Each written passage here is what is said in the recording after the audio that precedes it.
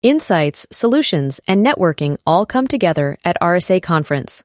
Join a global cybersecurity community at rsaconference.com/ITSP Mag 24.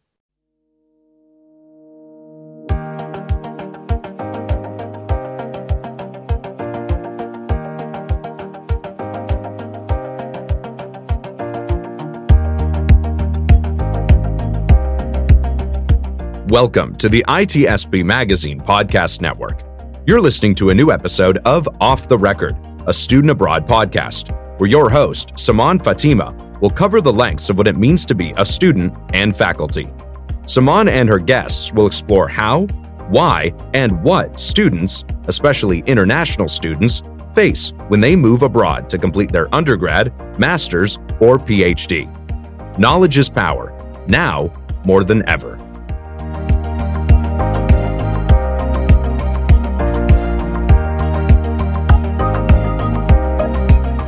Everyone, this is Saman Fatima and you are hearing Off the Record with Saman on ITSP Magazine.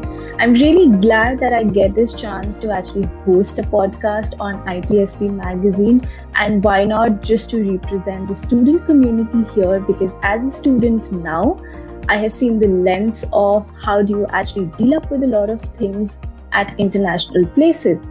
So with that, I just start up with my first episode of Off the Record, and we have an amazing guest.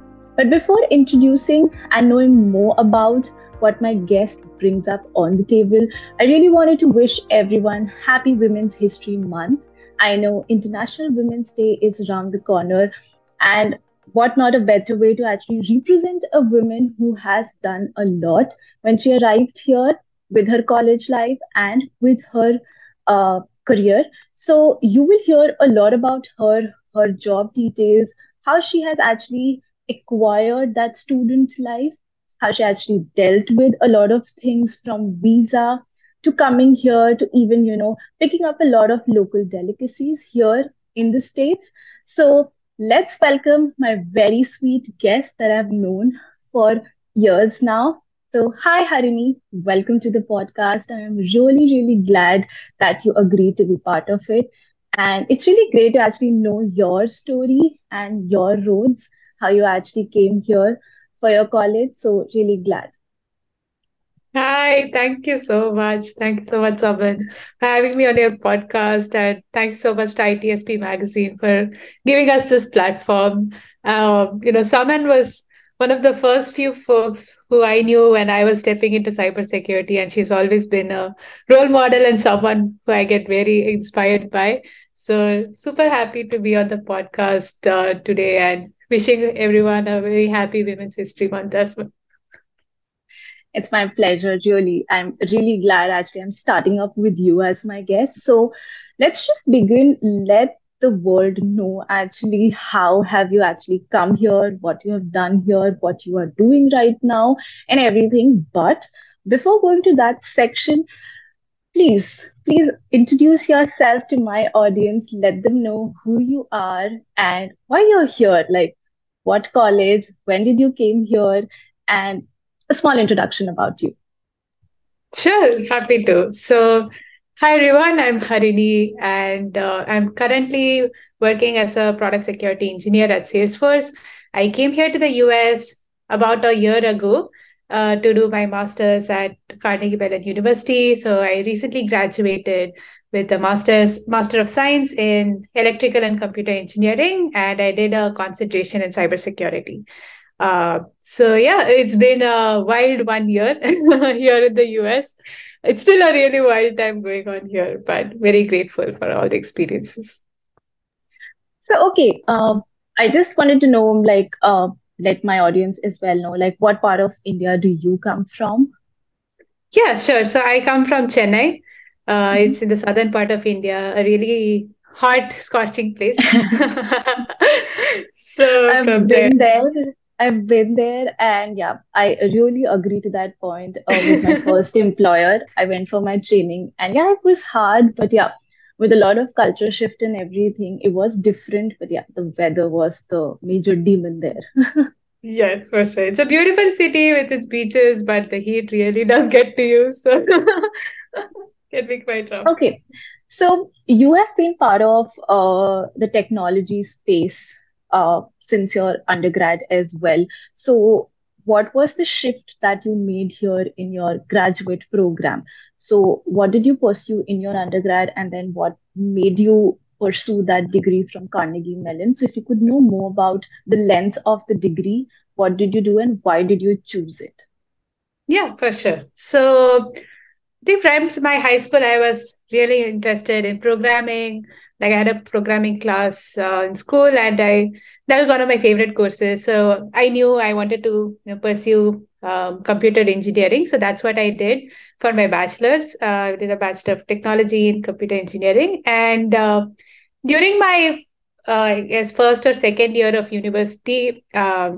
When I was looking around at what kind of domains are there for me to explore, cybersecurity really caught my eye because for me it seemed very interesting on looking beyond building just a product, right? So your responsibility doesn't end with building something, but how can you make sure it's secure?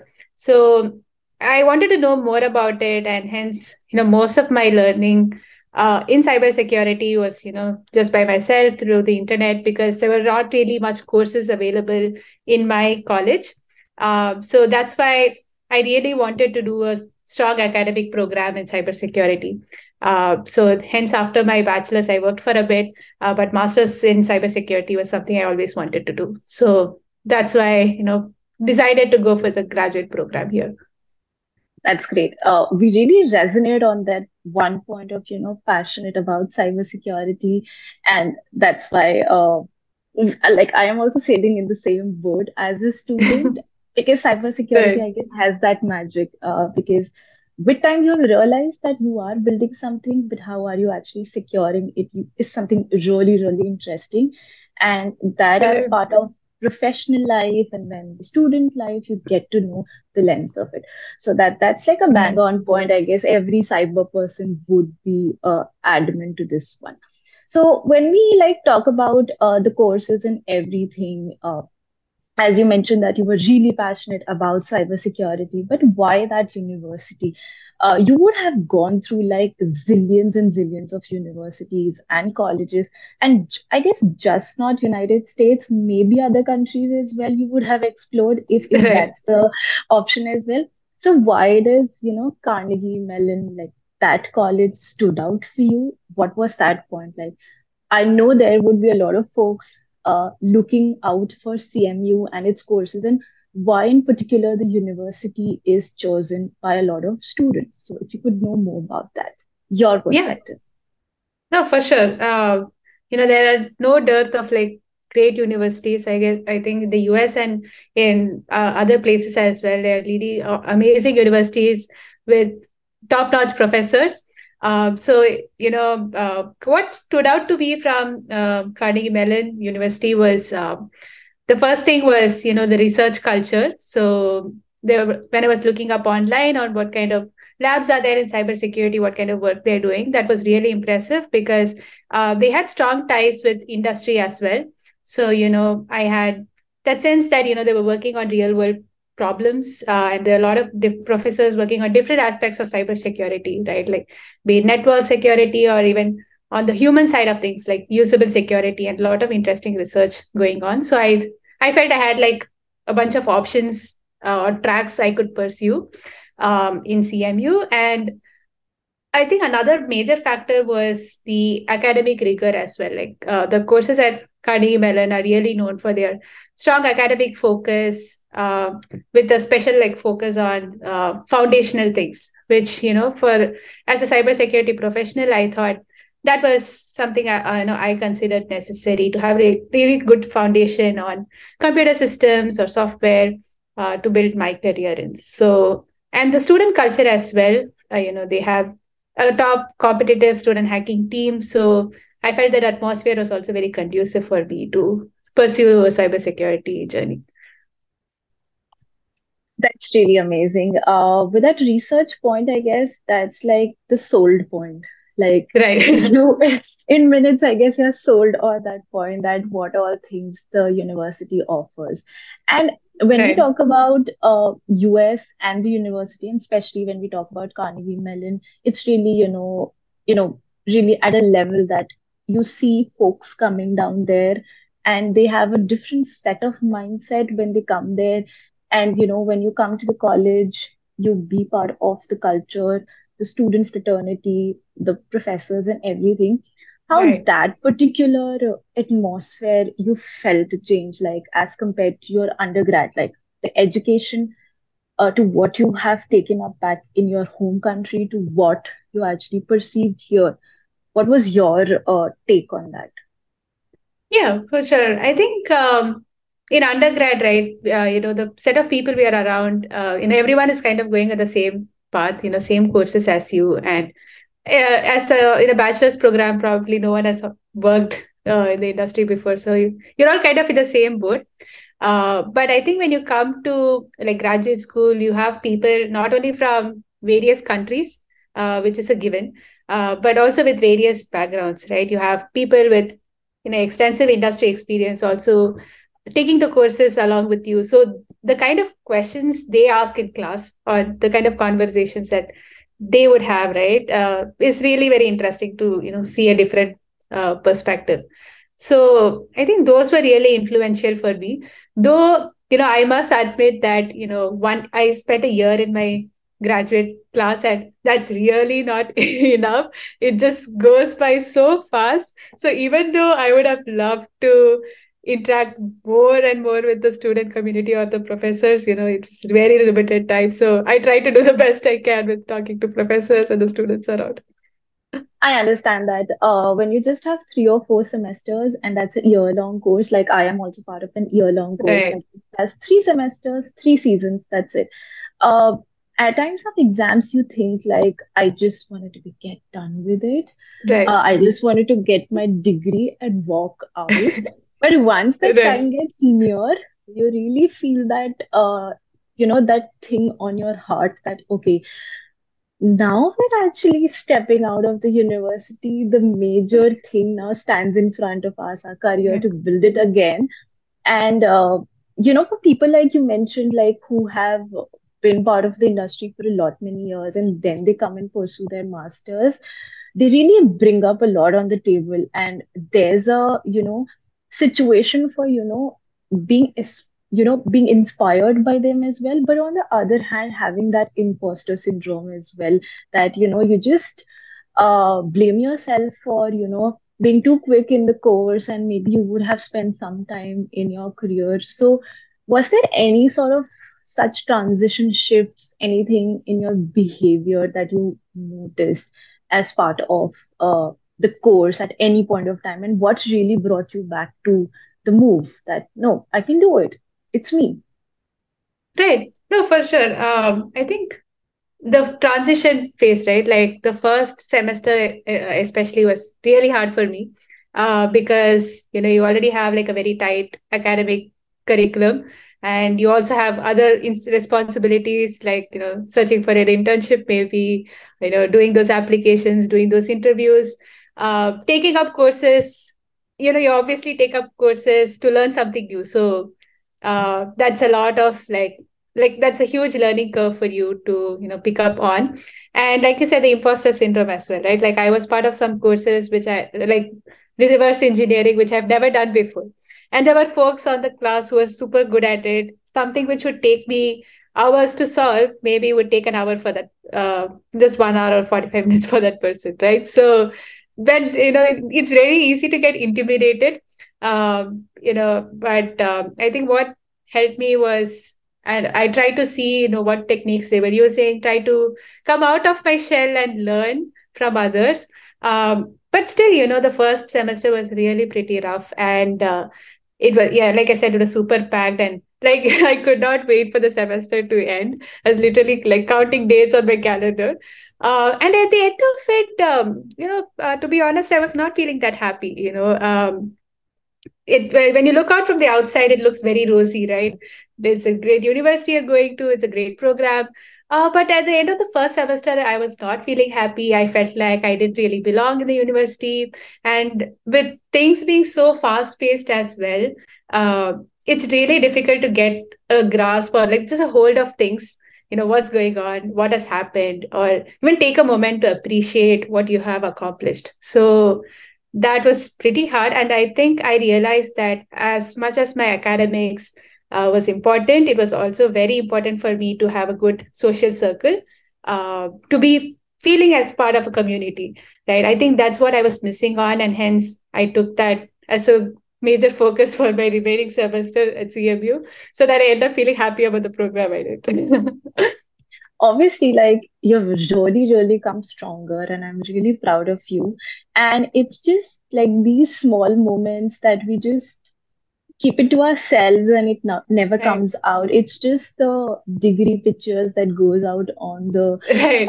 gram, and it's more of that we've come here for an outing or for a vacay, but people really miss this point of a lot of students who come international for their further studies, and they really think that it's like a bed of roses, but it's really not. Correct.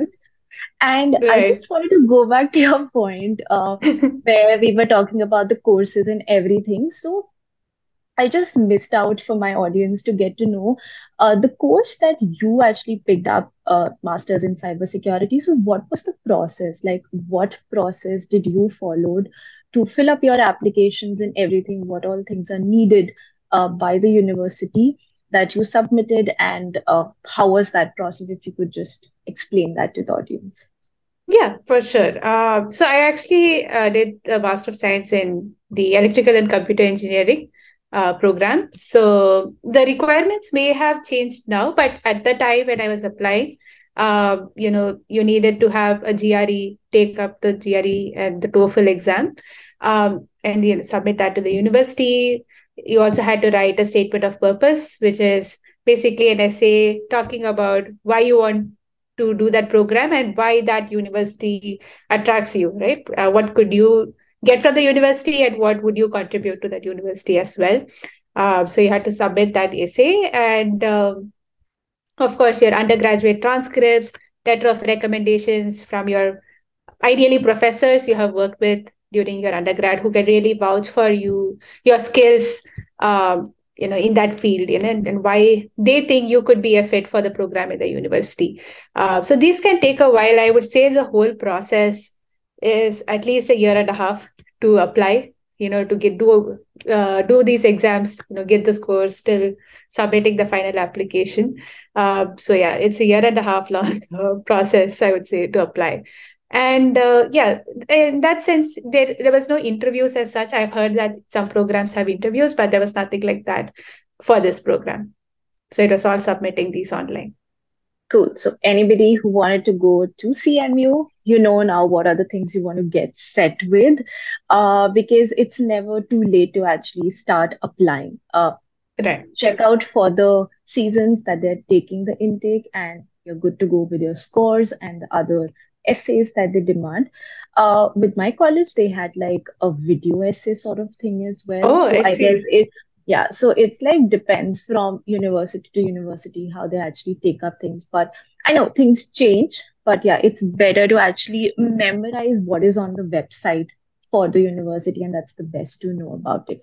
So when Correct. we talk about, you mentioned that your first semester was pretty heavy, pretty overwhelming, and I understand with, a long travel and you coming down, settling to a new state with nobody you know, and more of things just piling up on you with I know, right? unpacking, with getting your bank accounts open, with knowing actually the area where you stay and where you can get your groceries from.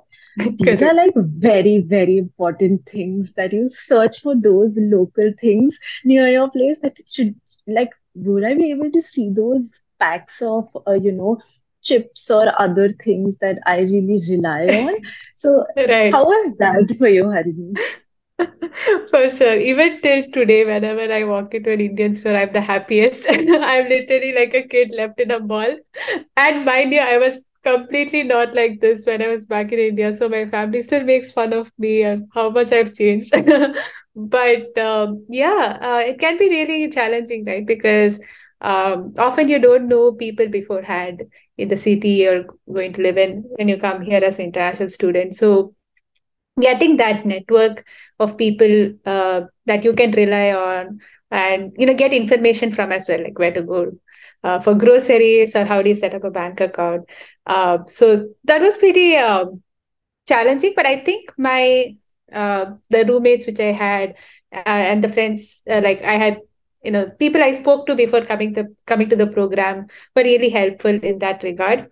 I think a major challenge to like pick out was I moving into the flat itself, because I traveled alone and was the first person to check out the flat which we had leased, and it was completely not in the state which I would have liked or expected. It was in a much different state, let me just put it that way. And the carpets or the furniture, it was just thrown around. So I was super shocked, especially after a long, long journey of 3 flights and finally just crashing on the bed and you see things are not in place. So that was really stressful. But yeah, that's why my like advice to anyone who's like going abroad is, make sure the place which you pick to live is safe, it's secure, and the management, if you're taking like an apartment, right, like the management is responsive. So in my case, thankfully the management was very helpful and they try to fix the issues within a few days of me moving. So yeah, that was a roller coaster ride, but things to keep in mind, especially I think safety, and making sure that the landlord or the management is friendly and can fix issues soon. I understand that because when you're sitting like miles away in a different country and booking your house and getting your roommates or flatmates for that matter, and you don't know them and you don't know the place, it's just you've seen it over a Zoom call and then signing of Right. the lease and everything happens, the paperwork. There's really a big difference of how you see things through technology and now when you come actually here. So things really change, and when you actually come down from a 24-hour flight, it's really different. Correct. And I know things look really fancy, but they need a work as well with a lot of things. So I really Correct. resonate with that fact. With my current apartment, I was the last one to actually come. I was the luckiest one. I got everything sorted. Lucky one there. I just had to get sorted. So, and that's the thing, like everyone has their own set of experiences with things. Like, there are instances where you haven't actually played a part in those things, like, small household items, and here it's like A to Z, you have to do it. So Correct. with that homesickness, that jet lag thing, there are a lot of things in front of you. So Right. when you were very new here and you had to do a lot of things like get a bank account open, submit any of the documents in the university, or maybe get something for like if not cooking, but you have to order something. So were there any instances where you faced few things, and how actually things work out, if there was any college aid or anything that the alumni could help up with the future students, something of that sort. Right. I would say like definitely, like the alumni network, if they are there in the city, they can be really helpful. In my case, um, yeah, like you said, right, like from the time you arrive here, there are like a zillion things you need to do. And I guess it's not just for a student or, even when you start working or doing something else, uh, there are always major responsibilities on you, right? There's nobody going to be running behind you saying you need to get this done, you need to get that done. It's your responsibility to make sure that you submit applications on time, or you fill out things on time, you fill them correctly, right?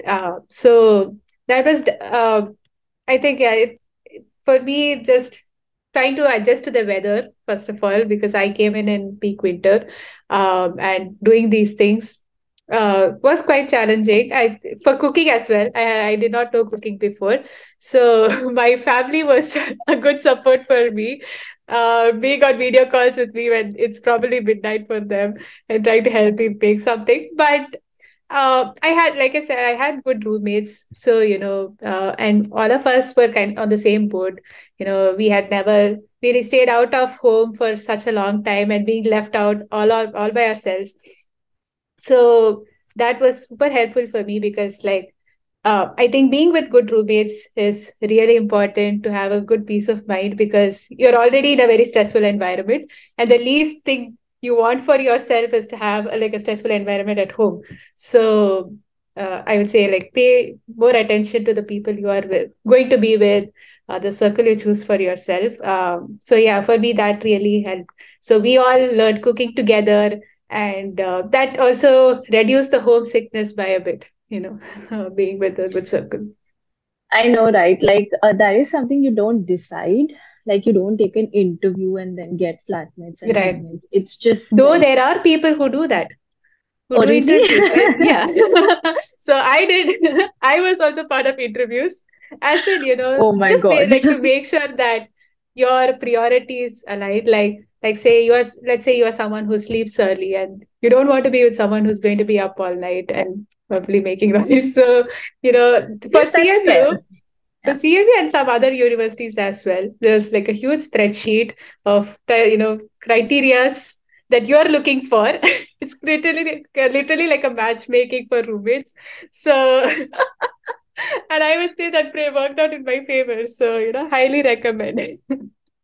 Like, this is something really amazing. I would have done it at my time as well, but okay, cool. CMU folks, you'll get your perfect match as your roommate or flatmate if this is the stuff that's needed, because that's really important. Because in a week you may have like twice or thrice day you have to go to the university, but the major portion of your time you actually spend at home, and you actually connect with your roommates or flatmates, and that's the best part, that they are actually your family at that time. And if that Right. becomes really toxic, uh I don't know how things really function after that. So it's really important for you to have a healthy environment at home as well. And like you mentioned, like, having thing together, cooking together and everything, that really helps you get out of that homesickness part, and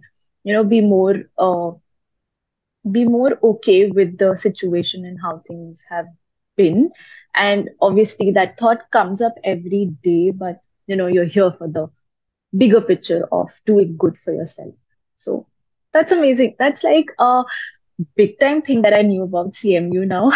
But Not just CMU, amazing. a lot of different universities. In fact, the student population at CMU is fairly low, but some other universities I've seen it's a much longer list of interviews and selection process. So, yeah, Okay. again, yeah, emphasis on creating a peaceful environment for yourself. This is something people might not think straight out of the box, and thinking about going abroad, but yeah, super important to keep in mind. Yeah, that's, I guess, to an extent it's fair as well, but yeah, that's funny as well.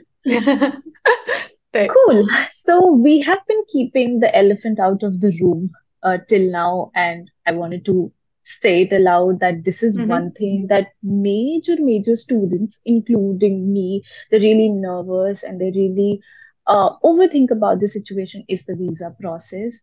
And how actually you do all that paperwork, what are the things that goes behind it, and how actually on the D-Day, like, I know there are two D-Days. One is for your scanning portion, and the other one is your interview. So, what was your experience, considering yours was the first time you got it stamped? So, how did you deal up with all that anxieties and nervousness, that what if things go south and I'm not able to crack it? Right. So, to everyone, please be prepared for my long speech coming about the visa process. Yeah, just kidding. I think this process is grueling enough for anybody going through it. I really want to like talk about like what you have to do before you get to the stage of visa process, because like the interviews, of course, were stressful. I'll get to that. But planning your finances, I think I would say that 100 times, plan your finances and how you're going to show the proof of your funds much, much in advance.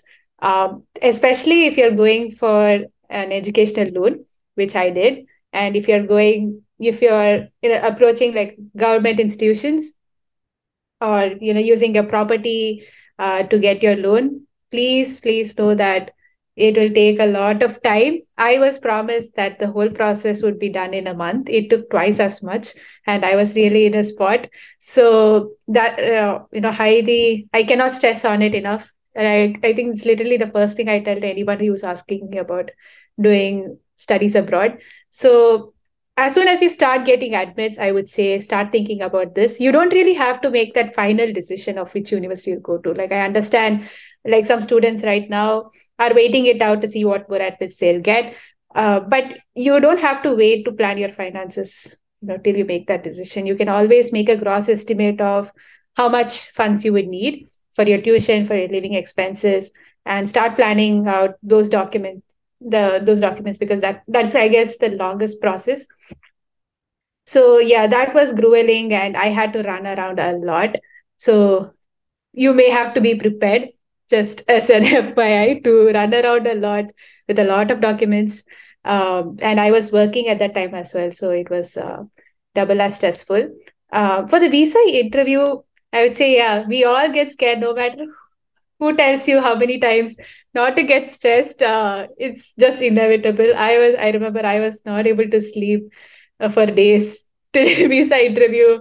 I was thinking, and as someone who always thinks about like a plan B, my mind was just working on different decision trees on based on this outcome. So I get it. It can be really stressful, but I would say there are these helpful like Telegram groups, or even like a university admit groups, where people share experiences about what questions were asked to them, or what they were like, what documents they had to show.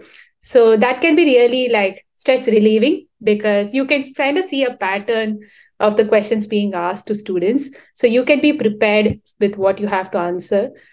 So always like remember, like be crisp on your interview, like, on your answers, just be to the point. And I would say they are there to help you go to the US or to any other country. I don't think these are meant to be as a rejection spot. It's rather to enable you to do your studies. So, yeah, that's something to keep in mind, I guess. But yeah, I agree that it can be a really grueling process. Yeah. If It before the was, admits and applications is a long deal, this is an even longer deal. I know, like when you actually prep up on your university materials like a year back to when you have to join, and when you get the offer letter, that's just not the full stop. There's And more the after that real offer story letter. starts. Yeah, like once you Mm, receive that offer letter, it's just a minute of happiness, and then you have loads and loads of documents, paperwork, and everything to get sorted. And financially, a lot of things are on stake, and with the time draining and a lot of things on stake, I know there comes really points where you actually think that why am I yeah, going there? Why am I putting across all these resources on stake and I'm leaving the country? So it's really important, like that's my pro tip. And I guess Harini, you would agree as well, that you have to be very comfortable in yourself, in your decision that you want to correct, do this. Or else it just would be really, really bad here. That you would be really sulking all the time here and things correct, would really go south. So that's one thing. And the visa process, how much whatever lens people tell you about it, they share their feedbacks, they tell you the same like counter number. It still is a nightmare. I've been in contact with zillion people, but still the time I was there, it wasn't a Mm. good time. I guess it Right, was the same for know, you as well, that you feel it like what if right, because you just don't want to screw up something and jeopardize your chances, right? So Yeah, yeah, I definitely didn't sleep the entire night before the visa I interview, and till I got the final signal that I've made it, I was just on my toes, I think. For me, I was like, the time he said it's approved, I ran off. Like I just ran off before he could change his decision. I ran off. Like I don't want to hear anything else. I just picked my documents, ran off. I just wanted to hear that for this day, and that's done. It's okay. Right. So Right. No, it's I like, think you highlighted something, like, sorry to cut you off, but like you highlighted something really important, like to remind yourself of why you're doing this, right? I think it's so easy to lose sight of that when you are in the weeds of all these processes. So yeah, like I think even when it comes to choosing the like applying to universities, different universities, like I would say, to apply to those which you would really want to go if you had an admit. I see people who kind of do panic applying of, what if I don't get an admit? I really want to do my master's. So they end up applying to a whole lot of programs, which, they may not be really interested in a couple of them. So it becomes a hard decision for them later on to move ahead with that, right? So I would say, keep that in mind. Don't have to panic apply, choose a good set of universities which you really are passionate about. Uh, yeah, I guess that's like, you have to take a lot of time for your research to happen, for you to know. It's not like you DM anybody and know about it. It's more of Correct. how you research about yourself. Like, I created a PowerPoint presentation depicting slides of like, this is the I college. want to see it It's later after this. like it is situated in this city, this state, the weather is this, you know.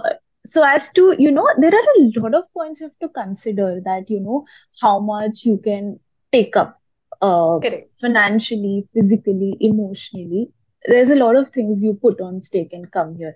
It's not like a thing that you leave your home country and come. It's just Yeah, not it's like, definitely a big deal, right? To make yeah. such a huge move. Correct. And it just goes without saying, like, we're really proud of ourselves, what we've done. We are. Uh, but yeah, stepping out of that comfort space is also very important for you to actually see different lifestyle, different set of growth opportunities for yourself, what the other country actually offers. And uh, Correct. coming here 6 months down here, it's really amazing for me. So I do not regret my decision. I'm proud of myself, and I'm really proud of yourself as well. And you should be as well. And each one of you who is listening to us, I know a lot of the points would seem familiar with what you have gone through, but yeah, it is what it is. Like, it should be known to a lot of people that it's okay that there are good days, and it's okay that there are days that you're sad, you're crying. It's okay. Life is a mixture of both the days. So that's something really is the worst side of coming abroad. But let's talk about the other part that I guess you have come across is when you completed your grad and you were out in the market, searching for jobs and everything. And we know that this is the time where a lot many people have actually lost their jobs, and it was really, really bad. For a moment, it was really sad for me to open LinkedIn and actually see those posts and no such help that we could offer across to people.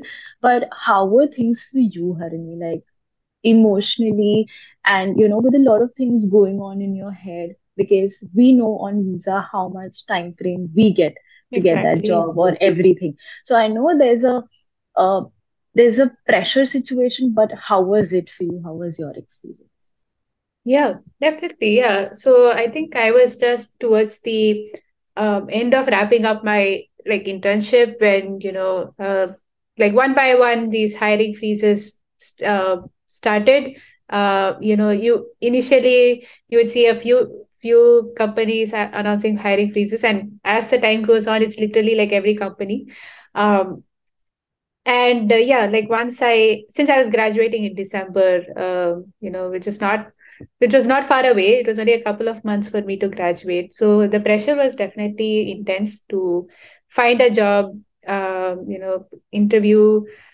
So for, I think, balancing your academic like requirements, like commitments with the whole like application process and interview process was uh, that was a huge stressor, because while applying, you know that but there are so many hiring freezes up all around, and you also see on LinkedIn, it can be really depressing, and you start losing hope on whether you would be able to get a job. So I was also, first, like, talking to my like the immigration, like the Office of International Education, as it was called in CMU, about what are the timelines for me, right? As someone on F1, how much time do I have after I graduate to find a job?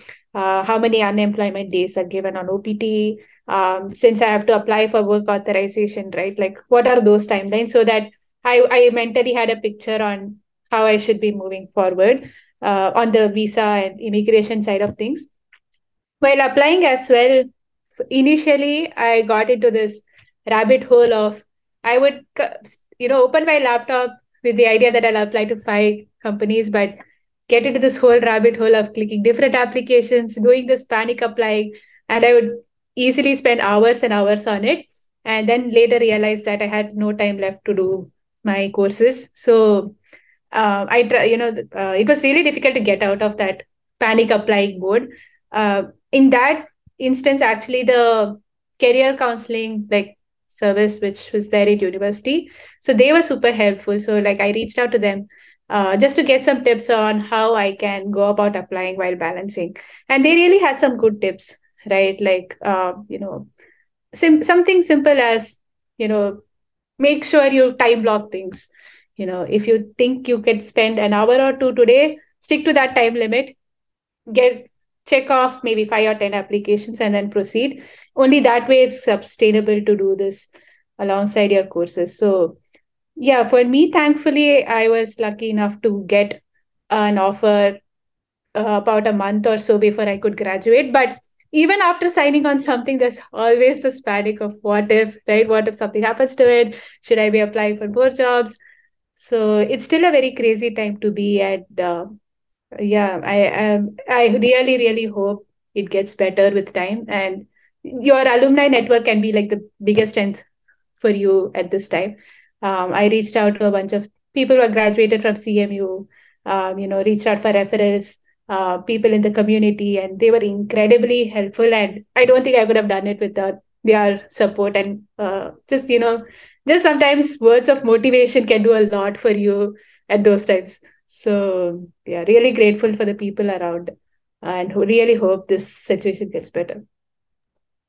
I I understand that situation because I'm going through the same, and it's really stressful, I guess. And uh, I don't know, like, I hope things get better for me and for people who have lost their jobs or they are searching for jobs, get it as soon as possible, because there were in total a lot of hurdles, like, first hiring freeze, Yeah, then layoffs, and then things are opening now, but it's pretty much slow. So correct. things are catching up, but when you have a hard deadline that you have to get this job by this date or something of that sort, that's the pressure point where it triggers. And I can understand that, the seniors, the alumni network, your folks, really, and the communities that you're actually being part of, they really help you, with all those things. Or maybe a pack of fries that could really cheer you up. So there are a lot of things, but I think so things would get better because I see things are getting better, but I hope things do not take a U-turn and get back to the same, because uh, I have been through a lot of situations where my friends have lost their jobs, and it's really tough. And when I say it's really tough, is that we're on visas, and things Right. have to be, You have like good a for clock us. running, right? Yes, That's the yes. So stressful.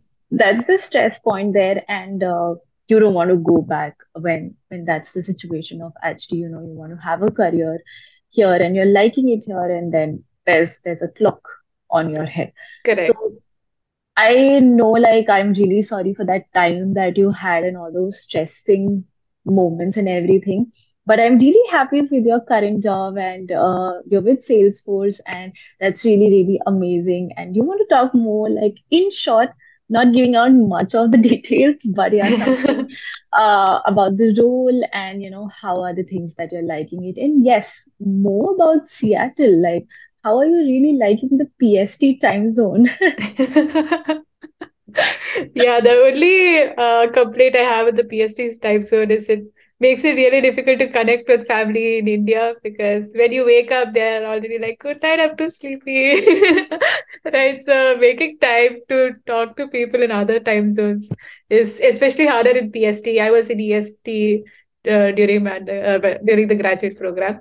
But yeah, Salesforce, it's been almost 2 months since I'm here, and I must say, like, the culture and the people are really nice and really friendly. And with regards to my team as well, they've been really helpful to help me ramp up on things, because this is such a large organization with so many acquisitions and so many products, and the tech stack is just so varied. So to get a grip on those things are a little challenging, but with a supportive team and manager, it's been good.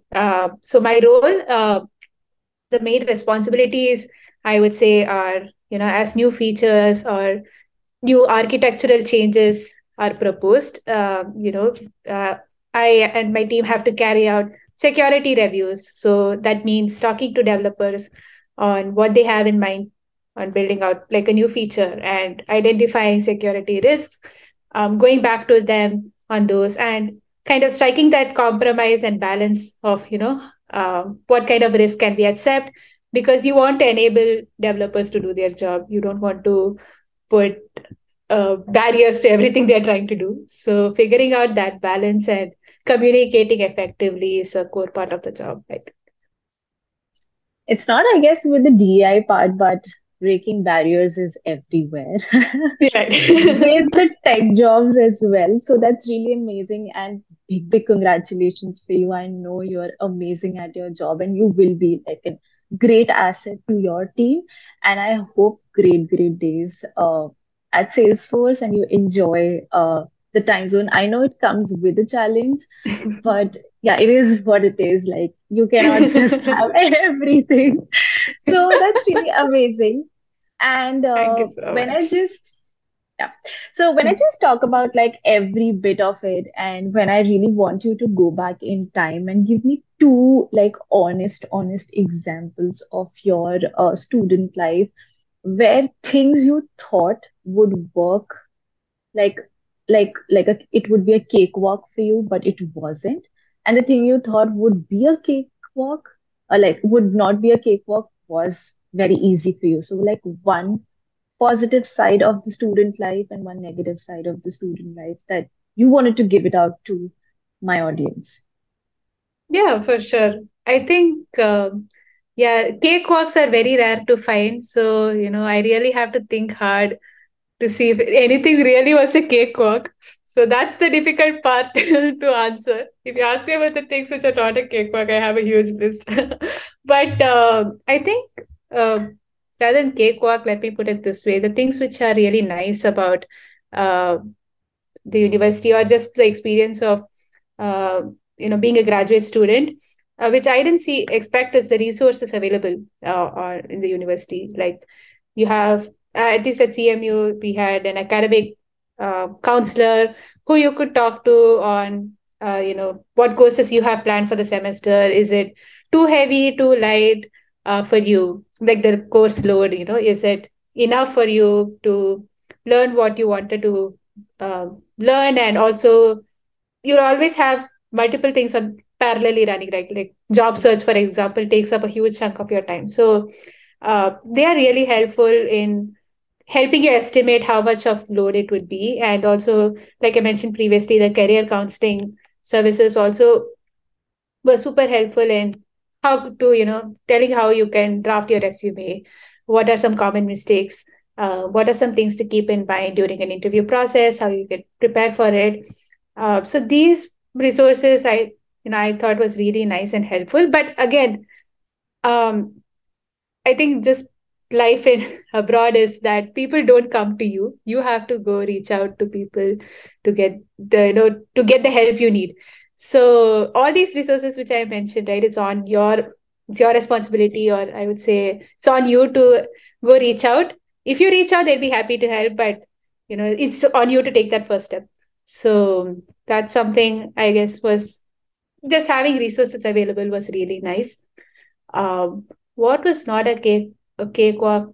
I mean, the course load is one thing which I knew beforehand. So I had the opportunity to do a couple of two CMU courses remotely before I came, and I got a great sense of the load it could be. So I think many students were really caught by were really shocked by how busy it can get. But since I did those courses remotely, I was well prepared that I know it's going to be super busy. So yeah, expect grad life to be busy. Um, Another thing which was strangely such an obstacle for me was I got a new laptop, which was the M1 Mac, and I didn't think much of it. Like, it's a great laptop, that's all I knew. And later I found out that some of the crucial software I needed for one of my courses would not run, the virtual machines would not run, and the entire semester was such a pain for me to just do my assignments. The assignments were hard enough, and being just not being able to do them on this laptop was such a pain, and the I've entire seen my semester was crying. friends, like, I've seen my friends go through the same pain, and I was like really happy that I have the Oh Windows. God, I'm I'm really telling happy you. I could do everything on it, and I really, really, really was happy with my decision that I did not change it. Like, I did not come here or bought a new one, or bought it from India itself. But I was really happy that I continued with it because there are a lot of compatibility issues with, Oh my like, God, yeah. 9 on 10 softwares would not work on Apple, and it's a pain. Really, it's a pain. Like, I've Correct. seen like the entire, like, 50% of the class have Mac, and they're all sitting idle that things are not working, or they have to do extra hard work to actually get things set up and everything, and by that time things just rolls off for the week. Yeah, for So sure. Yeah. I think with the Macs, at least I think you would be better off with like an Intel chip, which, they were rolling out earlier. But with the new chip, the M1 and now the M2, there are a lot of compatibility issues. There are like efforts on like maybe popular like open source projects to have that compatibility, but still there's a long way to go. And so, especially if you're doing like systems level courses with, you need virtual machines to be running, or courses which have like old software, right, which aren't really like updated to like the to run on like the latest M1 chip. So these may not be compatible. And yeah, I till the last day of finishing my project, I had to just do some hacky stuff, which is not at all reliable. Anytime my work could be lost, and so yeah, I think that just added the stress to everything else which is already there. So yeah, please make sure that the software you need runs on the laptop which you buy. yeah, like, at least you check the university's website on technology and see like what are the specifications they would need for your course. That's the best part to actually look up. And if it's okay with Mac, then you're welcome to bring it, or else I just don't want to Yeah. explain it much, but that was really a pain.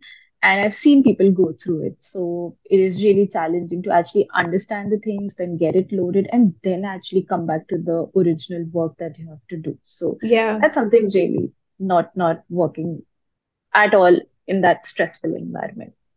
Great. So I have one this or that question for you. Mhm. So I give you two options. You choose one out of it for my Okay. audience to know the answer for it. So either you tell us your GRE score, or you tell us your GPA for your course. So either of it, you choose it and you tell us so that people know more about it. That what was the GRE score or GPA that you got? Sure. So I think I might just go with my GPA. So I got 3.92, if I'm not wrong on the last decimal, out of 4 points. yeah, tough ride all along, but That's grateful that amazing. things Oh work my God, that's out. amazing. After like such a stressful semester, and the course 3.92 is like bang on. And for everyone out there in the States, we just have a grading scale of 4.0 instead of Right. 10.0 as compared to India. So, as international students, we are required to maintain a GPA scale of 3.0. We cannot go lower than that, or else our F1 visa would get terminated. And the 3.92 is like real amazing. Like, are Thank you you so like much. the valedictorian in the graduation? Something of that sort. I don't know about that, but yeah, I think it. Thank you so much for the wishes. Yeah, I think the courses and the assignments, definitely there are a lot of things to do. But if you have like good teaching assistants and professors who can really help you succeed in that course, that can be a great plus for you. So, yeah, while choosing the courses as well, I think one thing to like look at is, how good is the support system for that course, and if you're stuck, other people help you out. So yeah, I'm glad to have gotten a good support through the year. That's really required when you're out and really far away from home, family, and everything. It's really important to have that. So I guess that's really a lot of information for all of you to actually know about that course and know about that university. And if anyone is looking out to actually go and apply to Carnegie Mellon University, we have actually talked about a lot of things. If you're coming from India, you should actually listen to the entire uh, the discussion that we had, and I made sure that I covered every part of it. But if not, we would have Harini share her details, and you could actually directly connect to her and ask her more questions, more specific questions that I guess this 1 hour would not be able to feed in. But before we close off, Harini, any last minute advices, anything that you have inculcated in the last 1 year, and considering it's Women History Month, and how do you want to be how do you want to put up things with what you have gone through and what you're having it right now, if you want to give it out to somebody who is listening back in India and aspiring to become like you, and what you wanted to just give out. Yeah, for sure. So yeah, I think always coming out of your comfort zone is it's always going to be difficult, but I think the journey and the experiences are definitely very rewarding. Like, we may have ranted a lot during this podcast, but I think everyone should know that the confidence you get after going through this journey is something else. And you'll be really proud of yourself for coming through this, taking out something which was not in your comfort zone, pushing through it and finally getting it done. So yeah, like, there may be challenges along the way, but don't get blocked by those. Like, I think the bigger picture is something we can aspire to see. So reach out to people. I think being part of communities has been a huge part of my journey. Being part of Women in Cybersecurity, VSIS, and Breaking Barriers for Women in Cybersecurity, BBWIC.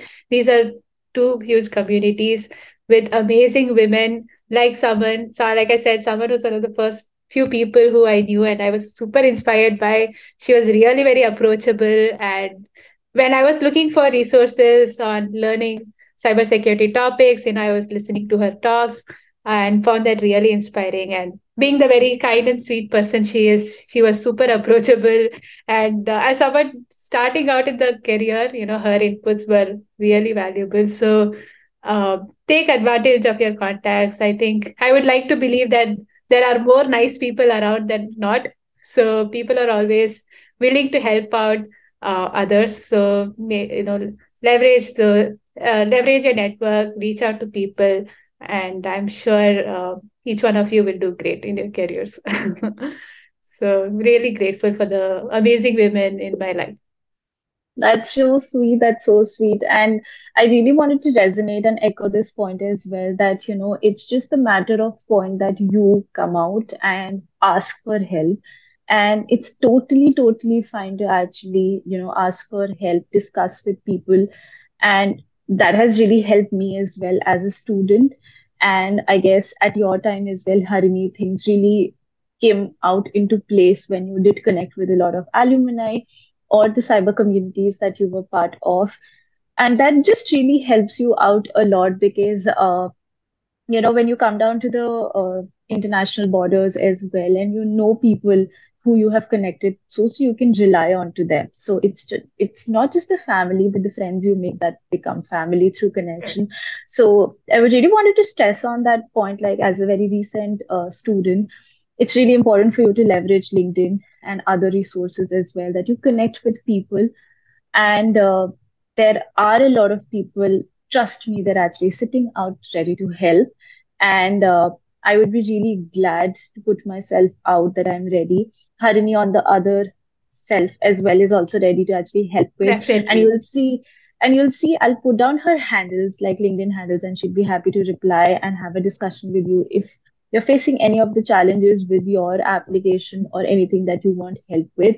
So we're all there. It's just a matter of how you actually approach to us. So Definitely. um, I hope like it was really great for you, Harini, to actually go back to the early days of your school life and how things actually went off.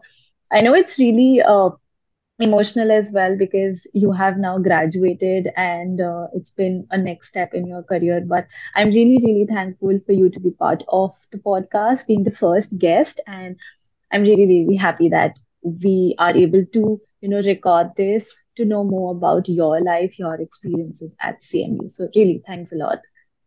Thank you so much. This has been really nice. I hope it was really helpful for the listeners, but I think for me, it has been very therapeutic talking to you for an hour today and revisiting the past 1 year. I think it's lovely chatting with you, Saman, and thank you so much for the opportunity. Great. So, with that, we wrap up with our first episode. It was really glad to have Harini and know more about Carnegie Mellon, what course she took, and how, and what were the challenges she faced, what were the good parts that she had here, and yes, job search, and in total, what was her experience. So, if anyone who would or is planning to actually come down and take up the same course, please watch this video. You'll be knowing a lot of things that she has gone through and you could learn more from it, or else you could know more about things specific by connecting with her. You'll find all the handles down.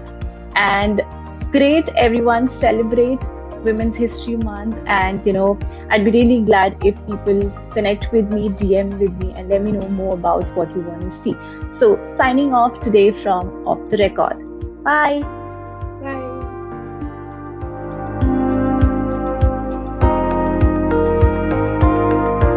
We hope you enjoyed this episode of Off the Record, a student abroad podcast with Saman Fatima, part of the ITSP Magazine podcast network. If you learned something new and this conversation made you think, then add this show to your favorite podcast player, subscribe to the ITSP Magazine YouTube channel, and share the ITSP Magazine podcast network with your friends, family, and colleagues.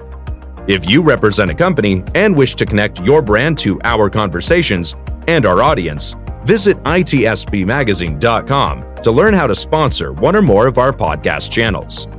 We hope you will come back for more stories and follow us on our journey.